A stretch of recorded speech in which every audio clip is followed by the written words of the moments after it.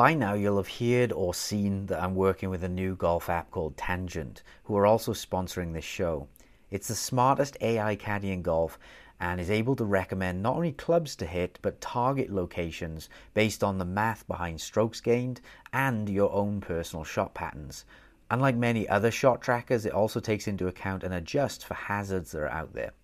It has sensorless tracking with an amazing automatic swing detection that you can use with your Apple Watch or your phone without any need to buy any attachments for your clubs. And my favorite part, the post-round analysis data helps you immediately see where you can improve and gives you simple breakdowns that you can dive into if you want much more detail about your stats.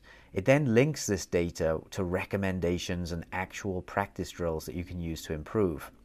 Getting measurable data for both on-course and practice drills makes Tangent one of the best game improvement ecosystems that I've ever seen.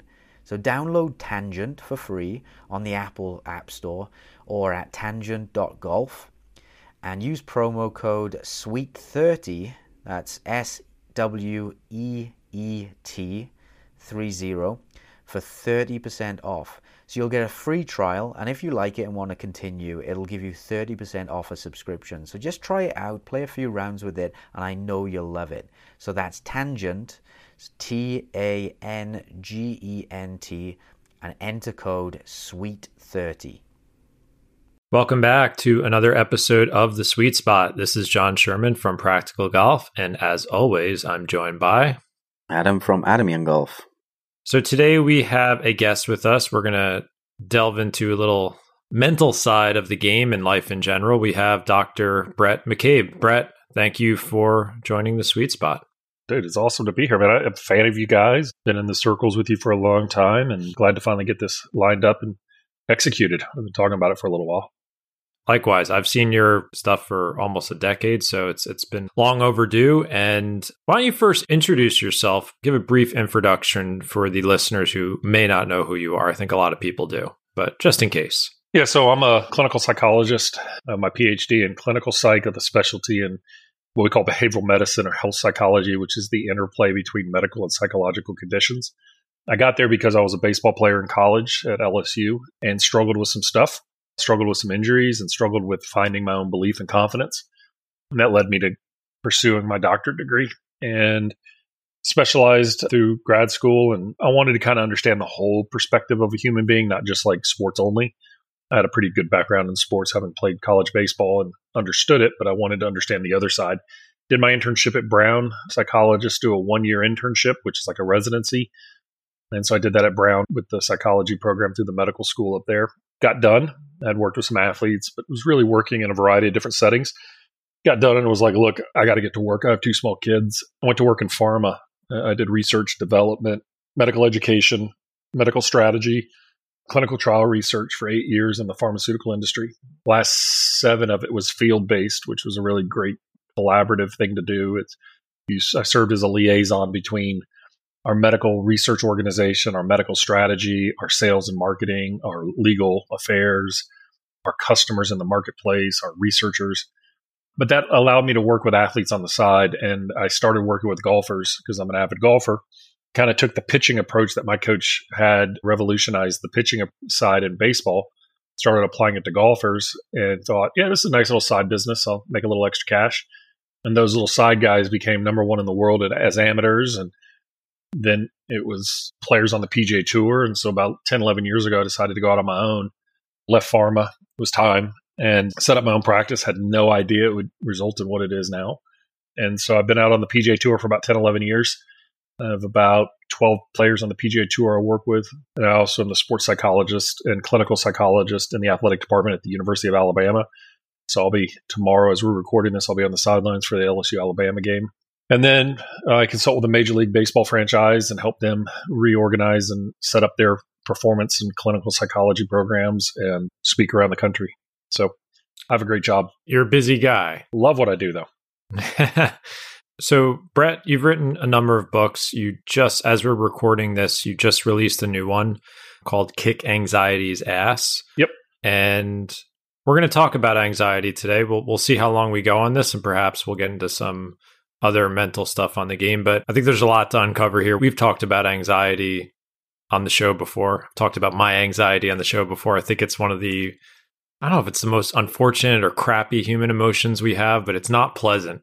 It really isn't. So why did you write this book? Let's start there. Well, it's exactly because of the conversation you just had, right? I've had anxiety my entire life. I had my first panic attack when I was in grad school. Most people with anxiety walk around with it and they keep it in their pocket. They fight the battle inside. Clinically, we used to know, like, okay, depression, we're not talking severe mental illness like bipolar disorder or schizophrenia or things like that, but we had a lot of walking well, people who were functioning well, but maybe suffering from depression. And anxiety used to always maybe get the back, maybe a little bit of the secondary attention. The last 10 years, that's changed. And I get a lot of people who come up to me and say, man, I got this anxiety about performing. I got this anxiety about my relationships. I got this underlying angst inside me. And not a lot of people talk about it. A lot of people suffer from it. A lot of people are trying to manage it and trying to figure it out. And I think have felt very much in the dark. And I decided to write the book because probably the vast majority of clients that come see me are suffering from some level of anxiety at some point in their life. And I've estimated that probably in my private practice, because I just do performance work now, I don't do clinical work anymore, but I would say probably 50 to 60% of the clients I see in a variety of settings, I could diagnose with an anxiety disorder. And I started thinking, it was like, man, we got a major issue going on. I'm seeing anxiety rates just skyrocket. Then you saw the pandemic come in. That just threw gasoline on the fire. You have a variety of different standards that are out there. And I started looking, I was like, man, we got this really bad negative triads happening in our society right now, particularly among performing athletes, but really relates to a lot of people, which is this idea that our standards and expectations for what we think are way out of whack. I mean, people are like, well, Tiger Woods did this. Tiger Woods is the greatest outlier in the history of sports. Tiger Woods is not the standard. Okay, Michael Phelps is not the standard. Simone Biles is not the standard. They're not the standard any more than Kim Kardashian is the standard. And social media and all the other facts have taken the extremes and tried to make them look like that's what the norm is. And what happens is it leaves a pretty big angst. And the only way we can resolve it is that we tend to get more perfectionistic. Perfectionism is a control mechanism that we utilize to face things that are out of our control. We control it and it works. And perfectionism works a long time, right? I mean, I hope my surgeon who did my surgery 2 weeks ago is a perfectionist. I hope the guys and the men and women who fly our airplanes are perfectionists. But the problem is you can't control certain factors of life. And even more than that, you can't control the factors that are running underneath us, right? And behind us. So this negative triad is this dynamic between unrealistic standards and expectations, this high level of perfectionism, and then mental exhaustion. Sounds like every golfer. 100%. And that's funny, right? And that's the funny thing, because golfers come in like, man, I don't know why I was nervous. It's like golf just attracts these type of people, right? Because we try to control it, right? And it's kind of like trying to control Vegas a little bit. And so people get caught up in what they think that they should do. And we'll talk about that in golf in a little bit, some of the myths. But anxiety is this thing where we have this. The problem with anxiety is like being in pain. All you want it to do is be out of pain. Okay. You want to be pain free. Well, anxiety is never a pain free existence because it's always there. It's always under the surface, and it has a really good function associated with it. Anxiety is increased energy to face an uncertainty of life. Okay. That's all anxiety is. It's adrenaline. The problem with it cognitively, mentally, is when we can't resolve where to do it. We can't resolve where to put it. We can't identify the true threat in our life because the uncertainty is filled with a bunch of unknown, unclear threats. When we don't know how to resolve it, the mind uses worry to continue to evaluate it. And it just gets in a loop. And so the mind works like a radar system. It's always out there trying to identify threat. And when it doesn't know, if it's just shy of 100% knowledge of threat, it continues to send energy to that level to continue to evaluate it. Okay, well, that's an external threat. What about an internal threat? If we feel like we have an insecurity, if we have a doubt, feel like we've upset people, we feel like we're not going to live up to the standards, we can never resolve those. But we can continue to send energy to it. And that's what anxiety and worry is all about. And so what happens is we live trying to suppress it. We live trying to push it back out of our life. And we have to learn the way we take control of it is we stand up in front of it. And we realize that it's never going to go away, but we use the energy for better, right? We use the energy to evaluate and to understand and stay anchored in the things that we know and the truths in our life and the truths in our process, right? Every one of us has our own unique process. So when we have increased anxiety, I try to tell my players is like, there are days that it thunderstorms, okay? And then there are days that it's beautiful. The weather is a daily reflection, and it represents the climate of the place we live. Right now in Alabama, it's 36 degrees today, okay? But the climate during the winter here or the fall is that it's a little bit more volatile. You have bare swings in temperature, and you can have some thunderstorms. And it's not uncommon to have tornadoes this time of year because of the volatility coming through. So when we have a thunderstorm day and it's wet and rainy and cold, I shouldn't be shocked that it's that way. Now, if you're in Vegas and it's 100 degrees and sunny, okay, you know that it's going to be a clear day. It's great. So what a lot of times we do is we take the weather, our emotional weather of the day, and we make big assumptions based on it. Oh my God, I cannot believe it's raining. Oh my God, I can't believe it's this. Versus going, hey, wait, you know what? It's raining. I just got to take an umbrella. I'm having an anxiety day. Okay, we good. I'm high stress today. Okay, great. Having a hard time focusing. Awesome. And what I found is how I kind of turned anxiety to be more effective for me was when I realized that I'm the ultimate player in the game. I don't have to be played by anxiety. I can start using it. And it's not like I've solved it. You never solve the anxiety puzzle, but it's good. It helps me stay on top of what I do with my players and things like that. And so that's why I wrote the book. You mentioned control, which the more I think about golf, and I think golf's been one of the best teachers in life, was that, as I made my journey through golf and helping other golfers, like I think it ultimately boils down to this. It's a game that tests our perception of control. And I think most people think they can control way more in golf than they actually can. And it just leads to this never-ending fight. And you can transfer that over to life as well. And, the more I can kind of file away different sections of control, like these things are within my control and these things are not within my control. When you make that distinction and focus obviously on the things you can control, obviously this is cliched age-old advice, but I still think it's like, I don't know if it's the thing, it's one of the top things to get right in the game. Can you talk a little bit about how you work with your clients about control in general and how it relates to anxiety a little more? 100%. So what makes golf so unique is that we perceive we have a lot more control over it than we really do, as you said, because we have taught, and I'm speaking to two experts in the physical game. Because we can measure it doesn't mean we need to teach to it. And what's happened is in the technical game, because we can dissect it and break it down, we've gotten all giddy about certain things and lost the playability, I think, of a lot of things. Okay. Well, if we have uncertainty, we're going to go out and play a money match later, let's say, okay? And we're going to make it where it makes us uncomfortable, where I don't want to say I came home and lost that amount of money. Or I'm going to play in a club championship and my name is going to be on that board. Or I'm going to play in a qualifier. As I'm sitting there, as I'm leading into it, our brain moves into a new phase. It moves into competition phase. We have to let go of the training phase, the preparation phase. Well, as we're facing that uncertainty, nobody ever sits there and goes, I'm going to be the greatest player who's ever played the game. I can control everything that happens out there. I know exactly what's going to happen. Okay. Because golf, and I use this as a really, really terrible example, but just follow me here. If we take a look at correlations, and we're going to kind of play causality, we take a correlation coefficient and say, let's say that your ability to influence the outcome in golf is about a 0.5. In behavioral science research, that would be massive, okay? But engineering, that would be low. But in behavioral science research, that would be very high. So 0.5. So about 50% of the outcome would be within our influence, right? So that's not much, really, when you think about it. Well, there's another statistic that we follow called variance accounted for, which is a correlation coefficient squared, which means now the variance around my mean, we're only really accounting.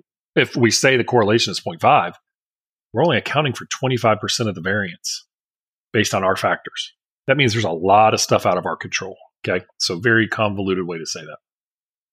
But what happens is the only way we can exert control is then we start evaluating it. and we start poking holes in it. Well, I don't know how I'm going to play. I mean, it's struggling with a left miss, and 4 of the holes have water down the left side. Okay, so I got a pre-shot routine. I want to make sure I hold the club face open. I want to make sure that I cut it. You see how we're starting to exert control, and we start picking on it, right?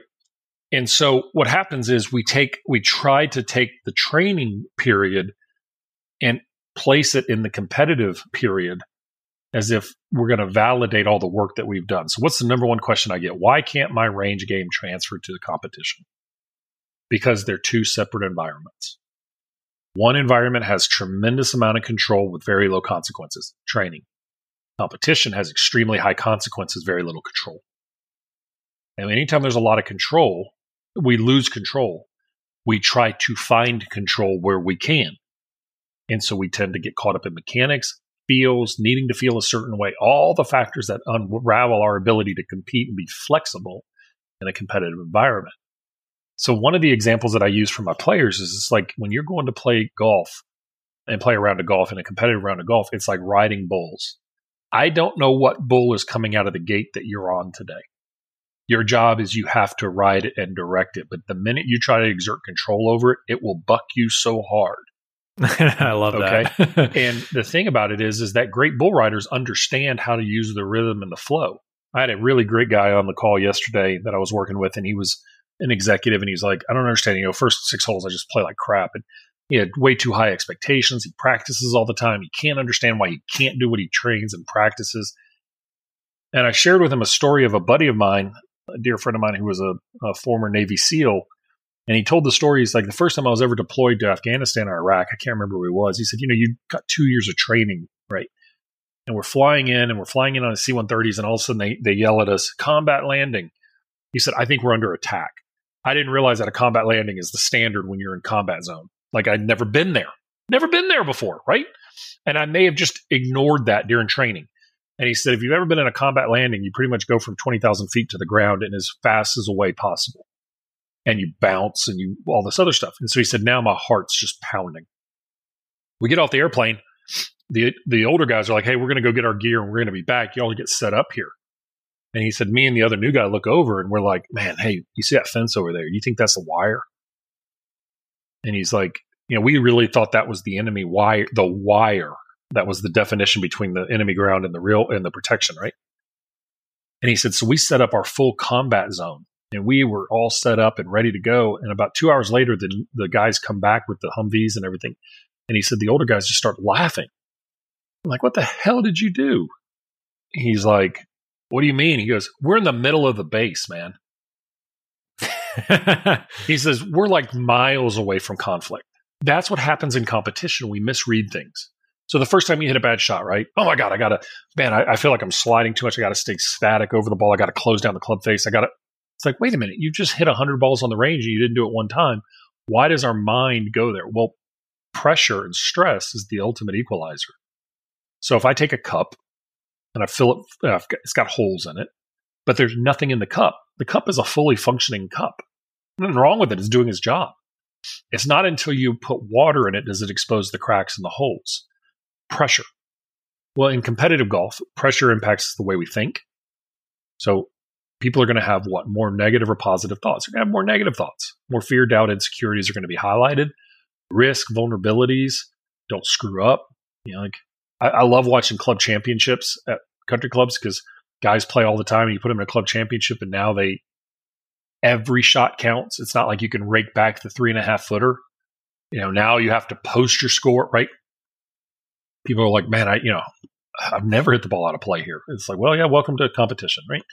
It changes the way we move, and that's unique to us. People have different experiences of how they move. Some people take the club back faster, quicker, shorter, whatever. Okay, it's unique to us. Changes our decision making and our processes. People break down their process. It's like, hey, why don't you do this when you're under pressure? It's like, I didn't even realize I wasn't. And then it changes our grittiness, our ability to fight. And so, what makes golf tough is that we're trying to ride a bull by controlling it, and we're not using it as a reflective. See, I want us to take the round of golf and use it as a reflective to take those holes. So the other example I use is that we built a bridge over 2 canyons, in a canyon over 2 cliffs. We don't build the bridge from the engineers and go, God, this is the greatest bridge we've ever built. I think it's ready. and I'm ready. And then you put that bridge in there, and then they never come back and look at it again. What they do is they put the bridge in between, and then they start running traffic over it, and engineers are evaluating where the stress points are. And they don't go, God, Adam was the designer of the stress points. He's a loser. He sucks. They go, hey, Adam. So what's unique is now that we've put it into pressure in real world, it's taking some pressure in these two joists. What do you think we can do to support it better? And then they're constantly working and learning from experience. So the more we try to control it, the more we're trying to exert our desire over something. The reality of the fact is we got to create our process and dance with it a little bit. Long answer there, but there you go. Yeah, well, I think the hardest part about, I've been recently working on a book about competitive golf. And I think the hardest part about people who, and it could be matches against your friends or even club championships. I'm trying to write this in the context of the normal golfer, so I know the pressure can feel real to them. But I think the initial experiences people, when they first add a layer of pressure, is they expect performance. And I'm like, no. You've just got to, as you said, you're testing the bridge. You just got to learn and pay attention to what happens to you. And it can be horrible. It can be fascinating if you have the right mindset. Be like, well, that was new. I didn't think about that during my Saturday morning round with my buddies. I've found that the hardest thing to do is letting go of results, and just kind of easier said than done, but just understanding that, one thing that's helped me a lot is being okay with whatever is going to happen and knowing that I'll be fine no matter what, and not clenching to the result, even though I'm thinking about it. That's a really aspirational desire, ultimate acceptance, right? But our ego doesn't allow us to do that. Okay. Our ego is, where do we measure up against other people? Right? I love it when people tell me, don't worry about what other people think. In the field of psychology, when other people don't worry about other people, we call them usually sociopaths. Okay? Because they lack empathy with another human being. They can't connect. So we are built to worry about what other people think. We're built to worry or to have social status as a critical indicator of our overall functioning. It's part of our evolutionary growth strategies. Okay? So when people are like, yeah, I don't really care what I finish, I'm like, oh, whatever. Okay? Because when we go into that competitive environment, it highlights a differential to where we think we should be to where we are, which was the reason why I wrote Break Free from Suckville, the previous book. But it's really about understanding that the competitive environment shines a light on every crack we have. And that's why the greatest players in the world, they're the best tournament players in the world. They understand the interaction with tournament pressure to themselves. And what we have to understand is that when we walk in that arena, it's not a validation. It's a competition. I hate when people say you compete against yourself. Don't compete against yourself. If you competed against yourself, you'd never win. You're competing against an obstacle course, the golf course. It's an obstacle course. It is an 18-hole obstacle course like the show Wipeout. You never know when that trap door is going to come and get you. But you have to continue to push and study and learn. And the more you put yourself in that situation, you know your reaction times, you know where things are important, you know where your risks are, and so forth, right? When you appreciate that and you understand that interaction is your personal interaction with the competition and that personal race, it changes it now.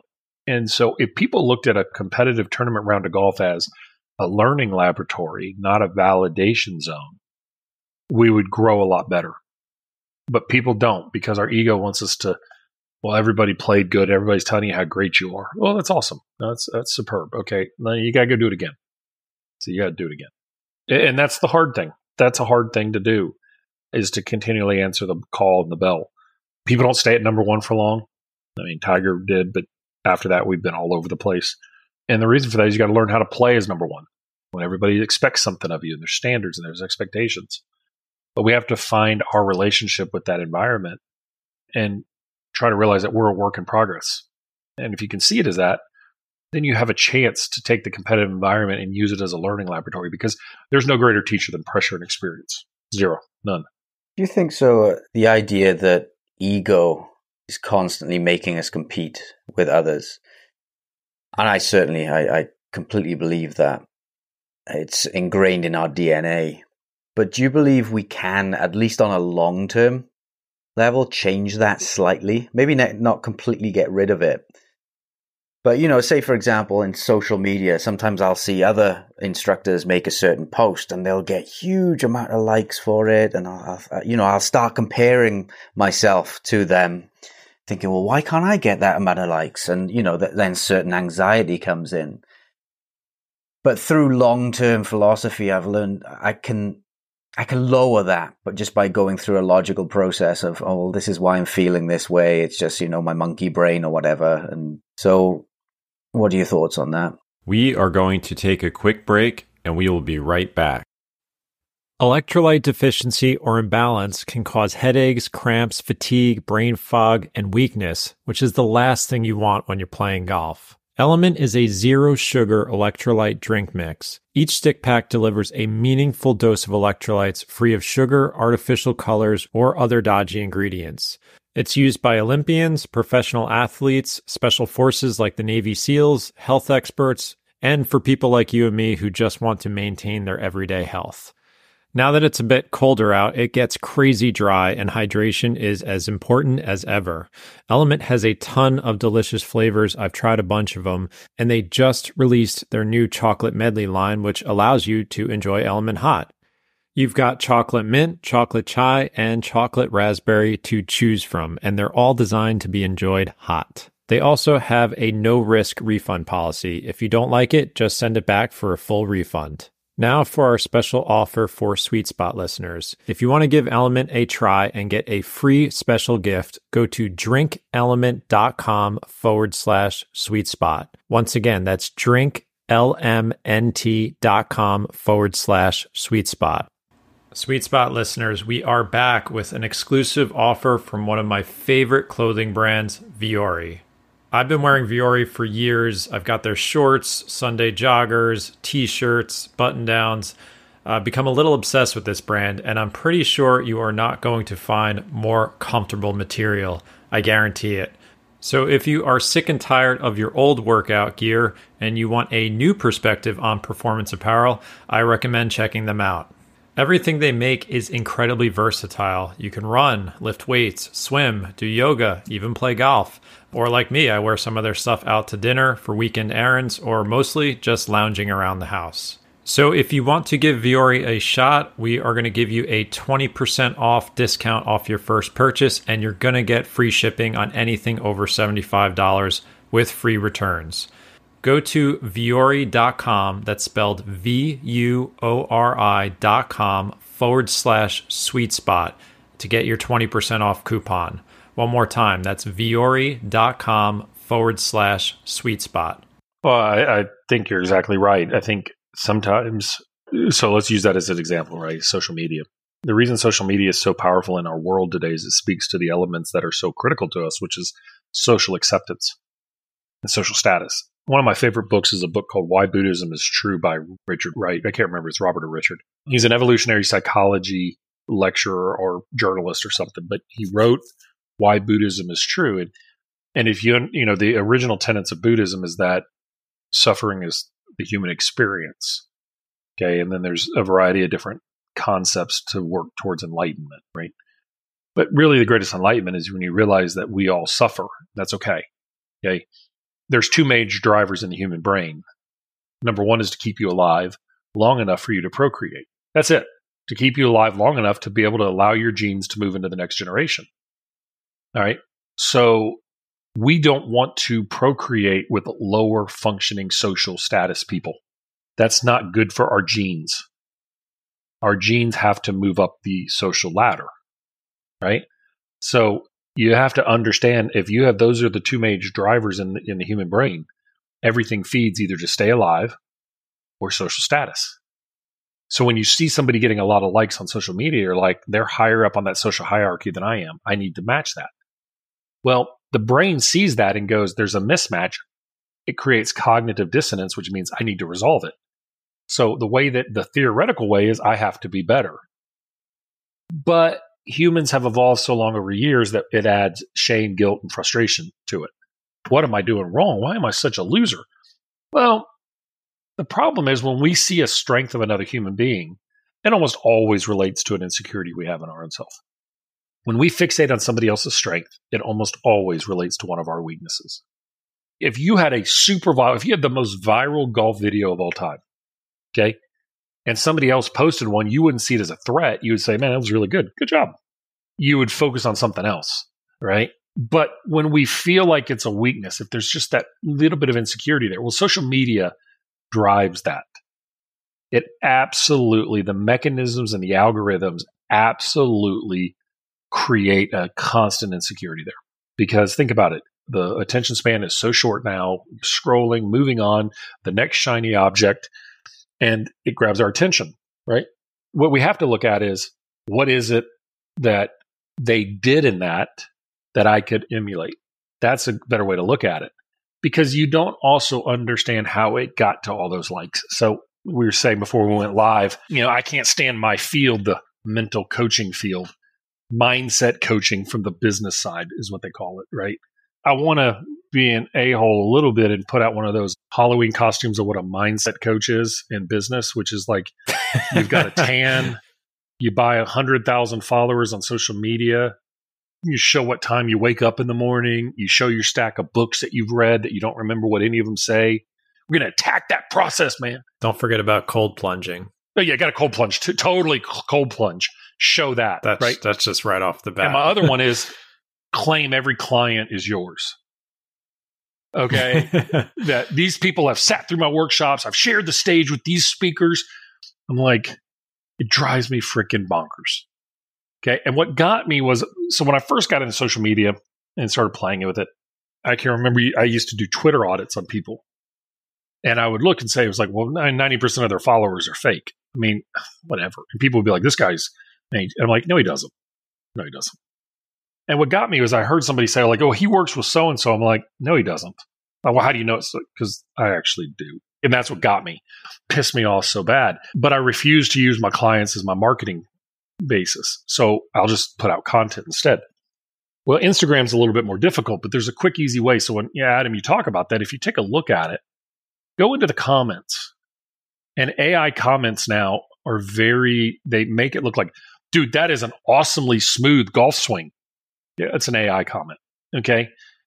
Yeah. And it's like the first 50 of them are right there and they reply to them. And I'm like, I don't know if they reply to them because people think that you should or whatever. But what I've realized, and this came from a conversation, name drop, but this came from a conversation I had with Ryan Holiday. So I'd gone over and spent the day with Ryan, and Ryan and I will stay in touch behind the scenes, and big fan of his books, Obstacles the Way, Ego's the Enemy, Destiny, Discipline is the Destiny, and so forth. And when he wrote Stillness Speaks, it was right when I was over there with him, and I said, does it bother you? Anything? I said, you're like the most stoic guy I've ever met. Anything ever bother you? He goes, Bhrett, he goes, I go give these talks, and I look up on stage, and they have another best-selling author. He said, I've never had a bestseller, and I know what I've made, and I know how many books I've sold, and I've never ended up on a New York Times or Wall Street Journal bestsellers list. And I'm like, how in the hell is that feasible? Like, your books are influential, majorly influential.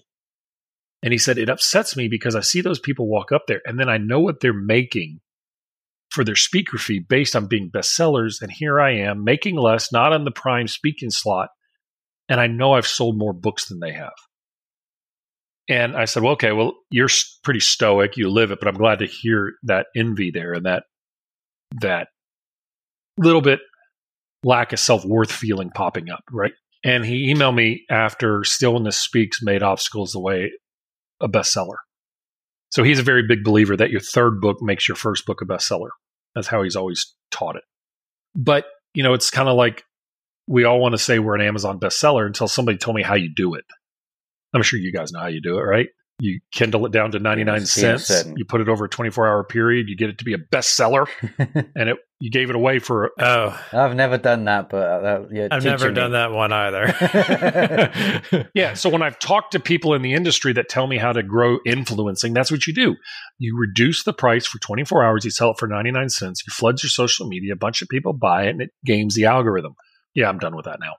So that's what frustrates me, right? And so, but that's all driven to what your point, Adam, is about ego. It is core to who we are. We are truly not ego-driven people. I mean, we can never really cut off the ego. The only place that I've ever seen is kind of the tall poppy syndrome.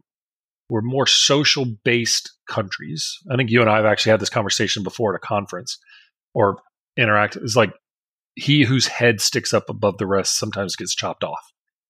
And in our country, we're very capitalistic. We're very self-actualization based. We want to go and be number one. But there are a lot of countries that people have a lot of guilt about being the best because they want to have social improvement of everybody around them. That's a major conflict because the brain has three major drivers besides staying alive and procreating, which is has a drive for accomplishment, has a drive for social acceptance, and it has a drive for stability. And those are core to who we are. Okay. And when we understand that we're always in conflict, the only people who, in my opinion, the only people who seem to really be absent of ego and the only people who seem to have no negative thoughts or control their mind are Tibetan monks that spend 30 years in the mountains in silence trying to control their mind. Everything else with us is core to our human behavior. And ego pops up. But what we have to realize, we can't let ego run because we will lose empathy, we will lose compassion. But most of us have evolved over time to not be sociopaths because we tend to select them out of our society. Empathy drives human beings a lot. And that's what helps us. And most people care for other people. So when we have that negative feeling, that's the empathy in there. But we also have to look at it as how can I improve myself? So there you go. So we're at a conflict with this. We want to improve and get better, but at the same time, we don't want to be above the tall poppy, as you said, that we don't want to be above everybody else because that can be selected out of. And you know how people like to drag you down as well if you are the tall poppy. And we're okay having a leaderboard. Most humans don't want to have a leaderboard at the expense of integrity. The ones that are willing to do it without integrity, they'll eventually get chopped off. The old thought process in like looking at psychological profiles in the old, what we call the MMPI-2, which is the Minnesotan Multiphasic Personality Inventory, the second version of it. It was a 565 question assessment that was used a whole lot decades ago. But the interesting thing is psychologists, politicians, attorneys, physicians, and serial killers had the very same, almost identical profiles. Because sometimes you have to make decisions at the expense of other human beings. So it's the old philosophical thing. If you could kill one person to save 1 million, would you do it? It's the philosophy side. Human beings is, we were driving yesterday and we kind of live in there's some mountain hills and we were driving, it's the first couple cold days and the deer were moving, right? And some guy hit a deer and it was a young doe. It was in the middle of the road and there was a lady out in the middle of the road petting it. And everybody stopped and my wife asked me, she was like, are we just that empathetic as humans? I said, yeah. I said, there's probably some hunter here going, I'm going to kill it to take it out of its misery. And we may see that's barbaric, but that's truth was probably the right answer. But the woman that was sitting there petting it was probably thinking, how can I get it to a vet to save its broken leg? The reality is it probably needed to be destroyed because it got hit. But that's the battle we face, right? We do that all the time, right? I mean, that's why if you study like charitable giving and things like that, right? They're high. There's one political party that tends to give more charitable giving than another. And it tends to be the Republican Party tends to give more in charitable giving. Now, I know somebody's going to argue and say, oh, that's not true. Okay, it's historic. And the reason is it tends to be which side is more capitalistic. Republican Party is more capitalistic. Make more money, make sure you give back. Democrat side, which is more liberal thinking, is more like we got to help each other. So that charitable giving is done in a different way. It's not that they're not charitable. It's just you have to just understand how you see both sides. If you had to, hopefully I'm not simplifying this too much, but for golfers who are facing anxiety before they get on the course or on the course, are there any tried and true coping mechanisms that you work with your players, or is it specific to each person? Like, we always try and give people some takeaways in an episode of something that they can work on. Again, if I've simplified that too much, my apologies. But no. So my favorite is, make sure you breathe. Okay. If you ever sat next to a person who's afraid to fly, tell them to breathe. Okay. I'm breathing. Okay. Nobody breathes. Yes, breathing does help. Yes, it does. Yes, it does help. But we have to use it as a tool, not as the answer. In the last chapter of the book, I called the 5 A's. This is a nice little way that I've always addressed it. Number 1 is we got to have awareness. And awareness without judgment is acceptance, right? I want to be aware that I'm anxious today. The biggest mistake that we make when we're anxious is we try to find out why, because we have to resolve the threat. Well, when we start searching for why, we're going to go on a pretty long journey and maybe never find the outcome because our mind is going to take that energy and continue to poke holes in everything. So what I try to get people to do is to be aware of it and to look at it from a what perspective. What are you feeling? What are you experiencing? What are the negative thoughts? Non-judgmentally describe them. So let's say somebody's getting anxious about to go to the first tee. What are you feeling? Okay. Where do you feel it? Well, I get it tight in my chest, my hands. I can't feel my hands. We had at our club, Sepp Straka is a member, and last night he had a Ryder Cup fireside chat with Mark Blackburn. And they were talking about it. He goes, man, I couldn't feel my arms and my hands at the first tee at the Ryder Cup. Sweet. There's nothing wrong about that. But we just have to know it. So if I know that somebody has pressure, stress, anxiety, competitive angst, is impacting us physically, mentally, decision-making process, and grit, then I can know. It's like, okay, if you can't feel your hands, then we're going to take a deep breath or two and we're going to squeeze the living hell out of our hands. And then exhale, we're just going to wiggle our fingers. We're not going to try to relax our grip pressure. We're going to do the opposite. We're going to squeeze it in. If somebody can't feel their extremities, we're going to take hard, fast practice swings. In other words, we're going to lean into it. And so what I like them to do is be aware. I want them to find an anchor. An anchor is usually something physical that it's like it allows and resets the mind to where they are. Right here, right now. Okay. I'm on the first tee. I'm nervous. Sweet. Okay. What's my anchor? I always pull on my glove. I pull on my hat right here, right now. Number 3 is we're going to take clear, definitive action towards something. So what happens is the mind always wants to go to negative and preventative. Because if you ask most players why they do a pre-shot routine, they're going to tell you it's to prevent something. Well, if I do this, then I don't do that. I want them to say, look, when I lick my lips, man, I smash it. Sweet. Then put your chapstick on, my man. Put it on. Okay. So take clear action. I'm going to take this down the right side. So for me, when I'm nervous, I tee it down a little bit. I'm very steep with my driver. I'm actually like 6 down with my driver. I know you guys are going to be like, Jesus, man. But I smash driver. Okay. You can ask Blackburn. I smash driver. I've been that way for a long time. I have a strong grip. I have a limited stance because I have 2 fake hips, but I had limited mobility, and I just feel like it keeps my left side driving through the ball. I don't care if I take a little divot after I hit the ball. I know what my launch angle is. I know where the ball's going. It's going to go pretty straight. It's going to go far, but I'm going to take clear action, and I may cut it. So I'm going to play the ball up in my stance a little bit. I'm going to tee it down, and I'm going to smash it. Okay. Then I'm going to adapt. I know that I'm stressed and I'm anxious, and I'm going to adapt. Okay, which means I may walk a little slower, I may move a little slower. I'm allow myself to be flexible. And then last, I'm going to reserve analysis for a later date. I'm not going to analyze in the heat of the moment. You're saying try not to or don't analyze during competition. Does this include practice rounds as well, or just when you're in the heat of the battle? That's not really competition. They're not proving grounds. They're to collect information on the golf course. Golfers drive me crazy. Like if somebody said, define and design a major plan, my major plan would be we would go to, let's use Augusta National. We'd go to Augusta National on Thursday and Friday the week before. We would leave, come back on Monday. We'd practice on Tuesday, have a practice round on Tuesday. Wednesday, we'd come in and practice in the morning, hit some balls, practice, putt, walk the course, maybe with a wedge, then go watch a movie and get away. That's what other sports do, right?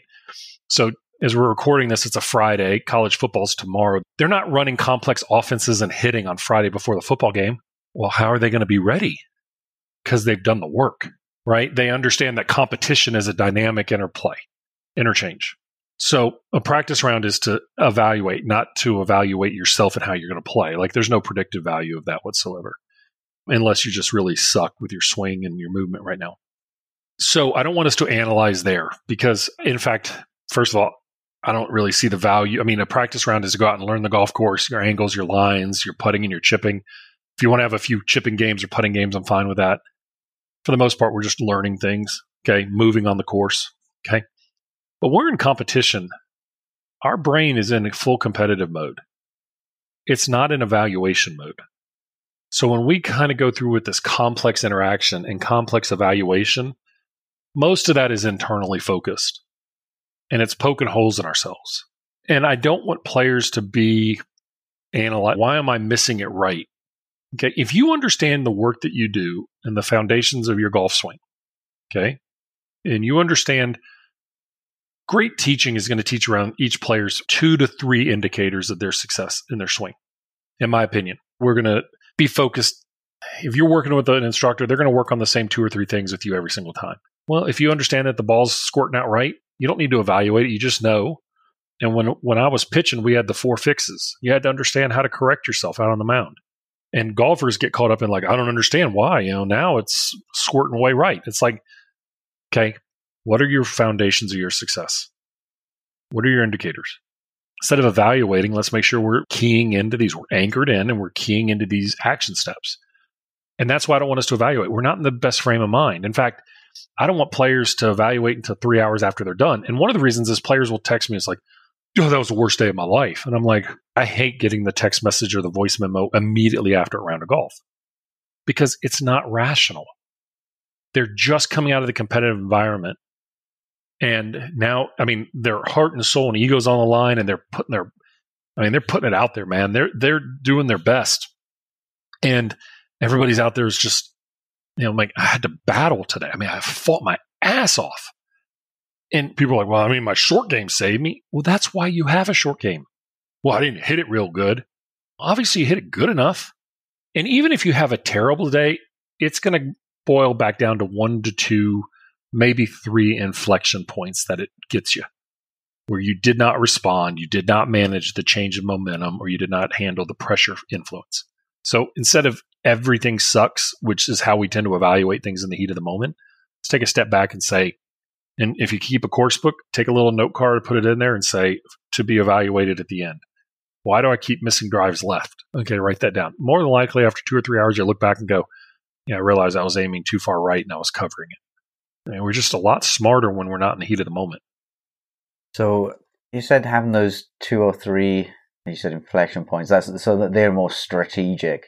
There are places, and this is me working in other sports, but you can always look back at any round or any game where you're like, there was a moment where the game outcome kind of shifted. So if you take a look at golf, right? How often is somebody playing where they hit a ball in the trees and it kicks out in the fairway? That's a pretty big inflection point. Now, they may not have taken advantage of it, but what happens is when a player makes a mistake, they try to press, they push, they take a mistake and they compound it. The inflection point right there would be, you know what? I've just made a mistake. I'm in trouble. I need to pitch out to 100 yards. I'm really good with my wedges. So instead of trying to capitalize on it and hit this stupid cut, that I can't stop a ball on the green with, how about I just slow it back down, chip out to 100 yards and rebuild momentum? In other words, I took a punch, but I didn't go down. But golfers, because we're trying to play these perfect rounds of golf and our best rounds of golf ever and all this other stuff, because in theory, where there's really no competitor, what happens is they compound mistakes.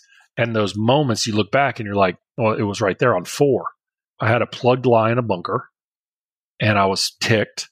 And I tried to hit a miraculous shot and had 55 feet and 3-putt. It made double. Versus, hey, plug lies are going to happen. They're going to happen. They totally suck. We play a game on an imperfect surface. Okay. And you hit a really good shot in there. You got totally screwed. Totally screwed. Okay. If the ball doesn't plug, it's probably a very simple up and down. You got plugged with almost no lie.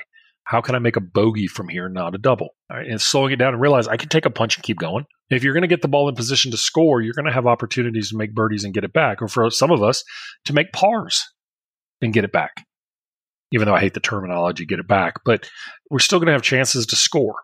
But we don't need to go changing our mechanisms and all the other factors that go with it just because something doesn't feel right. And sometimes we get our ass totally kicked by golf. Sometimes that happens too. Well, yeah. So from a technical perspective, even as an instructor, I'm not big on being really mechanical with the swing. We boil a lot of things down here to 3 core principles of contact the ground in the right place, contact the center of the face, and control within reason the club face direction, or at least look for patterns within there. So in terms of the analysis part, what are your thoughts on, say, I know when I'm playing that if an error occurs, it will tend to be a pattern. You know, even if I'm warming up on the day, it will tend to be, all right, I'm hitting out the toe today and everything's a little bit chunky. Is that level of analysis okay?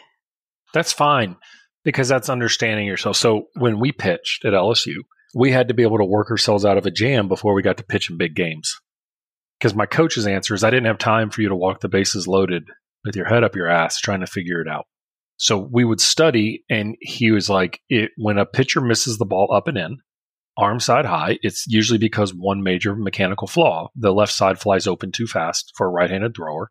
Arm drops, hand gets under ball goes up. So what's the correction to that? Well, you bite on your left shoulder. So that's hard to do, but it's hard to have the awareness to go, wait a minute, I've just thrown 2 balls up and in, bite my left shirt and hit the right knee. Okay. A breaking ball went up. We had all these. So for me, what are my fixes in the game of golf, right? Okay. Well, I tend to allow my backswing to get too long, and then I slide off the ball and I get ahead of it. And that's a problem. So my fixes are, I like to have great ball placement on my shots. I like to feel like I'm taking a 3/4 backswing. Okay. And I want to feel, and I know this doesn't, you guys are probably going to die, but I like to feel like my hands are in front of the club face and my right hand is square at impact. Now that has nothing to do with technique. That's just my feel. Now I don't try to do that on every swing, but I know that if I'm going to make a mistake, 85 to 90% of my screw ups are going to come from one of those 3 breaking down. I get bad ball position, I take the club back too far, or I don't keep my hands in front of the club face. Okay. If there's another problem, then I'll go see my guy Blackburn and we'll get it fixed. But that's usually what it is. So if I'm out there, I've got to be like, hey, here's I call it a first aid kit. Here's my first aid kit. So I'm fine with that, of knowing like, hey, look, these are my corrections. But the worst thing that happens is somebody goes, hey, have you tried this? Have you tried that? Okay, now we're going down a dark hole. Stop it. Stop. No, I mean, that's absolutely in line with what we talk about a lot. I mean, our collective goal in the show is to just help people coach themselves in the moment. And I agree with you. It's not, you can't start going down the black hole of whatever you watched on YouTube videos to save you on the course. You need to be able to, through practice, identify like the type of practice we love doing. Like club face control is a big problem for golfers. You're either too closed, too open. And if you see a pattern of a lot of shots going to the left on the course, well, you need to be prepared to get that club face a little bit more open. Some days, as you said, some days you stink and you can't fix it. Other days you can intervene. But yeah, I think that's whether you're competing or playing a normal round of golf, having a rational intervention that you know has a higher chance of success is absolutely, you need it in your toolkit, whatever you want to call it, because you can feel like you're on an island out there. Just like I always found, I've spoken to other athletes, I think 2 positions in sports that can be similar to golf are a pitcher and even a place kicker in football, because you're initiating the action, so to speak, and there's a lot of solitude to that. You're not working with teammates. It makes it particularly difficult. Well, a dear friend of mine is a guy by the name of Al Del Greco, who played 20 years in the NFL as a kicker and won the Lake Tahoe event, right? And now he's the golf coach at Samford in town. We've had this conversation with Blackburn about it, of like the kinematic sequence of pitching, field goal kicking, and golf. It'd be interesting to see them, because the reason I've always thought about it that way is also, if I take a baseball hitter and I give them a fungo is the long skinny bat that you teach them how to hit ground balls with, and that you do, pitchers hit thousands of them a day for practice to help the infielders. Left side's going to fly open, they're going to load on their back leg, and they're going to hit these big banana balls. Okay. And infielders don't want them to do it, but pitchers have to learn how to do it. And you stay up on your left side. There's a technique associated with it. And I swear to God, it's similar to the golf swing. And that's why I think a lot of great pitchers have a very good golf game, because there's a certain action that they do, both throwing and that allows it to repeat. But there's also, to your point, which is it's an initiation sport. It's not a reaction sport. I will say this, in baseball, the best athletes on the field are the pitchers. But it's also because they're out there and they're having to create the action from zero. And pitchers do struggle with mechanics, right? You lose your release point. But as a pitcher, you cannot be out there and lose your release point and allow the game to stop. You have to find a way to get it done. What makes pitching different than baseball, we were in Scottsdale this past year, and we were doing a pro-am, the pro-am on Wednesday, and we were walking the course, and one of the AMs in our group was a Cy Young Award winner in baseball. He asked me, he said, what do you see as the difference between baseball and golf? And I said, well, let me ask you this. When you're pitching and you don't have your slider today, what do you do? And he's like, well, I just find other ways to compete. I said, in golf, if you feel like you don't have your driver, you keep hitting it until you can find it. In baseball, I don't keep throwing the slider. He'll put it on the shelf for a couple innings, then bring it back out later. And more than likely, it's refound itself. Golfers are going to sit out there and be like, well, I've got to find it. This is why I'm here. I've done all this work. It's like, no, you don't. To that point, let me ask you this question. One of the things that gets me when I watch Instagram golf is, and sometimes I see this on Tour too, we teach the driver and we TrackMan it, foresight it, whatever it is, right? On the things that we're measuring on the range, how many of those are equatable to what they do on the golf course? In what sense? Like the measurement of like how much you're hitting up on it, club path, like that type of stuff. The full go, nonstop, let the dog eat thought process. And the thought process is going to be different because you're not thinking about the numbers. Your attention is probably more on the target. The what if, the mistakes, the watch outs. Okay. So we teach on the range this just let the dog eat and get it out there. And then the first time you've got a place where you got a little trouble on the left side, now they're all restrictive. Okay. So what you see in baseball with velocity is you see these guys take 10 crow hops and throw up against a wall and they go 100 miles an hour. That's awesome. And any pitcher goes, okay, so what? Who cares? Can you throw strikes? Can you make the ball move? Can you get guys out? I don't care if you throw it 104 miles an hour over the plate. Somebody's going to hit it. Okay. And one of the things that I think every player should have is a fairway finder. And you should come out of the gate with a fairway finder is not like 85% rhythm. I hate that. This is how I know that 85 to 90% of the time I know where this ball's going. Okay. And so for me, I tee it down. Okay. I already shared that. There's going to be a point where I can let the dog eat a little bit during the course of a round. There's a hole that fits my eye, whatever. Other than that, I'm playing balls to be in position because really, what am I going to pick up? 8 yards? It's 24 feet. Come on. But a ball in play means a lot. Now, I know drivers are easier to hit than they used to be, all this other stuff, but that's what happens when we're trying to overanalyze is that we're like, I got to fix it. It's like, we're not playing golf. We're playing swing as freaking hard as you can and try to hit it out there as far as you can because that's what you've been practicing on the range because there's no consequences. Okay. But can you hit a ball that you know you can get in play? Absolutely. Know this ball is going to be in play. People would learn how to do that, then maximizing numbers, they would be better off, in my opinion. I just probably pissed off every golf instructor there is. To your point, I think there needs to be different contexts with it. So I compete all the time. So I know the difference of the driver's swing when I have, I've got a launch monitor where I'm optimizing my launch angle, all that stuff. But I know that when I get into competition, I'm struggling. Like there needs to be plan B if I can't let it rip and keep it in play. So I agree with you. But I think in terms of productive practice and the context of it, like, yes, there can be training where you're going as hard as you possibly can to kind of keep the swing speed. You're developing the skill of speed. And that's without the context of trying to keep the ball on the map. And you know that is for that Correct. Specific it's purpose-driven training. Practice. Yep. And exactly. And we talk all about this a lot on the show, but let's say you were in a simulator, like I'd say another example of that where you're switching gears is like, all right, you've done that practice, go play a simulated course. Like I actually think that's fantastic practice because you're giving some consequence to each shot. That's, Adam's written a wonderful book about practice. I have some of it in my book. We talk about it a lot, is that the context of what you're practicing. And if you can introduce some type of consequence and intent, I love that word. Absolutely agree with you on that. Because when you have the mismanaged expectations of both environments and you go into the performance environment, you are a deer in headlights and you have no fix for when you hit 3 balls out of bounds. Well, think about it like learning math, right? Nobody liked to do math homework, but you'd learn a concept in class. The teacher would share some different ways with you, and then they'd assign the homework at night. It was always do the odds 1 to 30, and you could always break it down. The first 10 we're learning the structure of how to do the operations. The next 5 or so would be about they would kind of change the operation a little bit and you had to apply it. And then the last 4 were always those godforsaken word problems. But those were real world applications to apply the skills without concrete identifiers. It was the way to apply it. We have to spend more time in word problems. But the problem is, and this is a whole other thing, it's like block versus random. if you got no block practice, you don't do the operations well, so you can't go. So it's got to be the intention of everything that you're doing is exactly right. If I go out to Alabama football practice, the first part of practice is going to be footwork, handwork every day. They're working on, okay, then they're going to compete, then they're going to go back into game implementation, all that. They don't just sit there and go, what was wrong yesterday? We got to fix that today.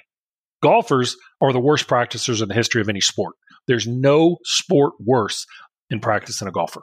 Do you think, it's always been my thought, I played a lot of different team sports as a kid, and I think most team sports, as you just talked about the environment they create for that football team, is they're going from scrimmages to, which is a great, golfers don't love to do scrimmages when they practice, they love to repeat. So I think most team sports, especially when you have different coaches, lead you to more productive practice, where in golf, it's like, you're just on your own. You just go figure it out unless you're getting instruction. I think the nature of the game makes you want to go because we all know how good it feels when it's awesome. Yeah, you just want to keep hitting that 7-iron over and over again really well. And I think golf is that one sport that we can't replicate true competitive pressure. I don't think we can. I can't replicate 100,000 people in a college football stadium, but I can replicate the intensity pretty close. Basketball, no problem. Yeah, basketball, like having, playing 5-on-5. Yeah. And that the burden falls on the golfer. And most people take the path of least resistance when they practice, and they want to make it easy and comfortable. Okay. But think about also why, though. Let's say you and I have an awesome practice. We're going to go practice out on the golf course. We're going to get a money game. What's usually the money game? Usually 3-way Nassau, right? That's the one I like to play. Yeah. Okay. Most players are going to go out there and they're going to play a 4-ball game. There's 4 teams. Yeah, that's what. Yeah, you got 2 teams, best ball. Yeah, 3-way Nassau, front back. What's the burden of a bogey there? In match play, I think it's reduced because again, you have a teammate, and sometimes it won't even count if someone made a par. So you just pick up your ball. Exactly. You don't grind. So now we're out there and we're like, well, I had 6 birdies yesterday. It's like, yeah, because you were out there hunting birdies. You shot 3 under, whatever. Because now all of a sudden we go to a competition. Oh, and bogey mean more than a birdie does. There's no greater teacher. So there's no greater teacher than a stroke play tournament. I'll tell a lot of people that. Like, you really want to 100%. You want to go out on the mental island, go play a stroke play event, and then I actually think it makes. And you're out there by yourself. I think for some people it could ruin their enjoyment of golf, but if you have the right mindset. And even if it's in club championships, you're playing qualifiers, like I think at the minimum, trying it and using it as a learning experience will make the rest of golf seem that much easier in relation to it. It is a wonderful teacher if you have the right mindset, in my belief. And I've done a ton of it in my life. Well, okay, so let's say this then. Dads and moms with junior golfers, your kid's not going to play great every week. Your kid is not going to shoot their low round every week. You have to allow them to see the struggle as some of the greatest teacher they're going to have. So don't try to protect them from having that happen. Going back to a point you were talking about earlier, you said that golfers make the worst practices. So what would you say? How would you elaborate on that? Why are golfers the worst practices out of most sports? They're always trying to fix the problem of yesterday and trying to find the Band-Aid. So they leave feeling good. I don't remember how many practices I left at LSU where I felt better. I may have felt tired and worn out and felt accomplished, but I may not have felt relieved. Okay. Golfers want to feel like they feel relieved. Look, golf practice, we sell tokens to it so people go relax at night. I mean, there's no other sport that has that either, right? But golfers are bad practicers because they're always chasing the fix so that, I fixed it, now tomorrow will be better. They very rarely have clear intention of what they want to do. They very rarely ever have a written down practice plan of what they want to accomplish. They very rarely have indicators or boundaries of success that they're going to execute over time. Okay. And they never chart progress. So how do we know we're getting better? How do we know that we actually improved? How do we know that we've done stuff, right? And so I think the problem is that if I could just fix this swing, if I could just fix my driver right now, I'd play better. You don't know that. You may hit it better, but you may not score any better. Okay. And so golfers, they're built to correct a problem. And I just think it's inherent in what makes it the game so addictive, so mind-blowing, so freaking exhausting, and at the same time, can't wait to get out there tomorrow and do it. It's the ultimate intermittent schedule of reinforcement if you go to pure operant conditioning in psychology. Psych 101, right? It's intermittent. It's like going to Vegas. You pull on the lever. The difference is we have a perception that it's like blackjack players. They actually think they're good blackjack players. When it's just the odds of the house, man. Just the odds, right? I've written an article on Skinner box pigeons and how they're similar to golfers. Golf is the ultimate intermittent schedule reinforcement. You do everything right, and you got ass handed to you. You were okay, somewhat. You actually played really well, but we have to look at the overall bigger versions of it, and it's funny. I mean, it's just listen. If I wasn't out for 8 weeks and couldn't play golf, I'd be out there tomorrow, ready to go again. Well, let's go. Let's do it. I mean, come on. So on the way of making practice more productive for golfers and transferring to the actual course, or even transferring to competitive situations, what strategies would you implement? Would it be more random practice? I mean, obviously we've talked about how we need some block practice, but I think we need block. I like a formula of 30% block, 70% random, and some of that random is going to be on the golf course. Okay. But I want it written down. I want it strategic. I want it organized. I want to know what we're doing. Hitting 5-footers on a chalk line to say you're good at 5-footers, that's worthless to me. Okay. But I have to hit 5-footers on a chalk line to know that my putter face is coming through and the ball's starting on line. But I've got a drill that I mean, it's not any new drill. I just have players do it. It's 8 stations around the hole from 5 feet. You have to make 3 in a row to move to station 2 from station 1. And the goal is to make 24 in a row. At any point you miss, you have to start all the way over. And players will call me and they'll be like, man, this drill's destroying my confidence. And I'm like, nah, it can't do that. It's the fact that you really didn't have confidence to start off with, because some of the best putters in the world will look at it and say, how long is the average length of time to complete this drill? And I'm like, usually the first time it's about an hour and 15 minutes. And, Brian Harmon was one of his longtime client of mine. He texted me one day and goes, I did it in 31 minutes. I'm like, well, that's why he's one of the best putters in the world. Okay. But what I'll ask a kid is I'll say, look, just stop after an hour and a half. Put your headphones in, stop after an hour and a half. Man, I didn't get past 3 stations. I'm like, well, okay, well, no wonder why there's a problem with your putting. Okay. You can't make more than 6 or 7 3-footers in a row or 5-footers in a row. And I'm like, okay, well, let's get to work. Let's get back after it. And most people quit doing it because they're tired of seeing misses. They never see how many they made in that period. They never see it out there for an hour and a half. I made 300 5-footers. The only way I can get them to make more 5-footers is to sit out there with a drill that beats their head against the wall. And then they quit it because it's hard. That drill's good because it's not breaking down overall performance into the 3 elements of speed, read, and line, where you go off and you work on one in isolation. It's putting them all together, adding on that pressure as well. I like that kind of practice a lot. And I'm like, if I really destroy somebody's confidence, move to 3 feet. Okay. But I'll never forget, I had this LPGA player text me because this drill's just destroyed me. I was like, you're 1/30th in putting on the LPGA Tour before you tried this drill. I don't know. Maybe it's you that's getting its butt kicked. Maybe if we focused on making more 5-footers, our 3-putt percentage wouldn't be as high either. And it's funny, right? The best players will look at it and go, I'm going to beat this drill. Like, I'm going to own this drill at some point. This drill's going to be mine. That's cool to hear. One of the points that you sent us was talking about how training your golf swing might be hurting you. And we've done a 3-hour podcast on swing your swing versus change your swing. We've done lots of different things on this. And we see both sides of the spectrum as well. There's a time to make changes to your swing. But what are your thoughts on mechanical changes or why it might be hurting you?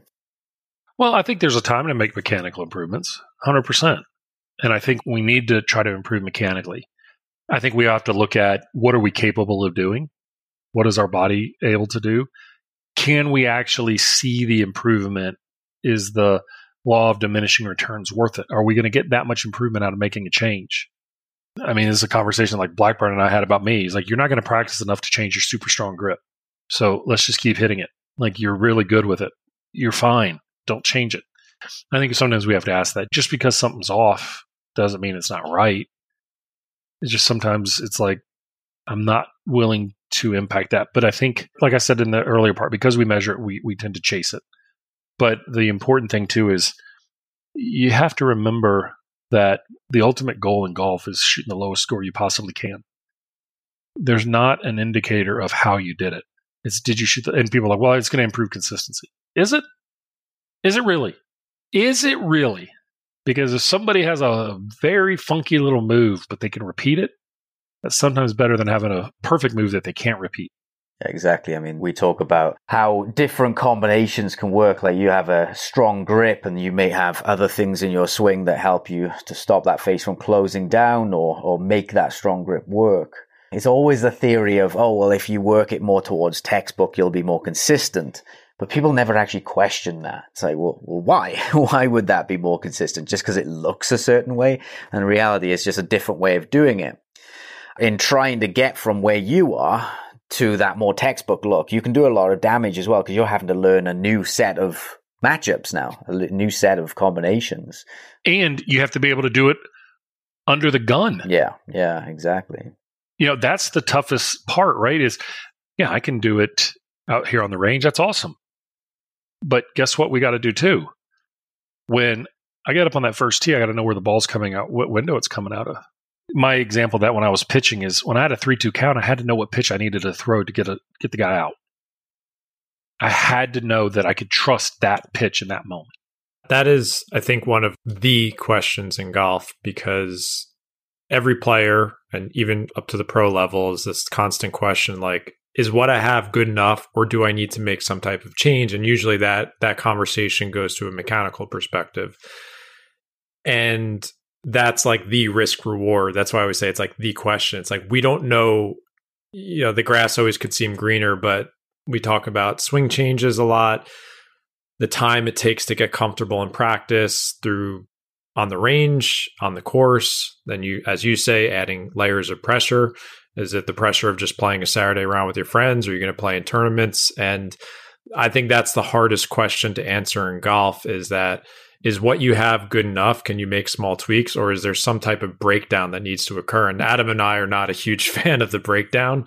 But sometimes if you stand more to gain, like if you think in the context of the beginner to intermediate player, I think for those players, sometimes if they're newer to the game and they've got a really bad pattern, then we might have to break this apart because what you've got isn't giving you functional results versus you look at the more seasoned veteran player and you're like, you're doing pretty well with that strong grip. The weak grip might technically answer better questions, but you might not trust it under the gun. And I think that's what makes golf such a fascinating question. Is like your mind is fighting against these things because the game is so variable. And you have these slumps where you're like, well, do I need to make a change to get a lot better? And sometimes we don't really know the answer to that all the time.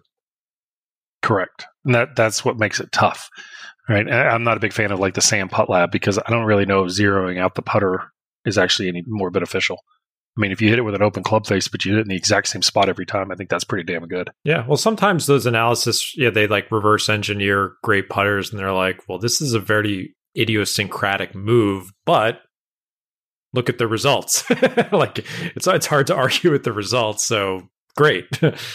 I've even had where people are less repeatable with what they do, but they're creating repeatable outcomes. And Sam Putt Lab would be a good example of that. I've seen some good players who on a left to right slope will pull it up the slope. And then you stick them on a right to left slope and they push it up the slope. And they're very good at getting the ball in the hole, yet they're actually producing less consistent techniques as well.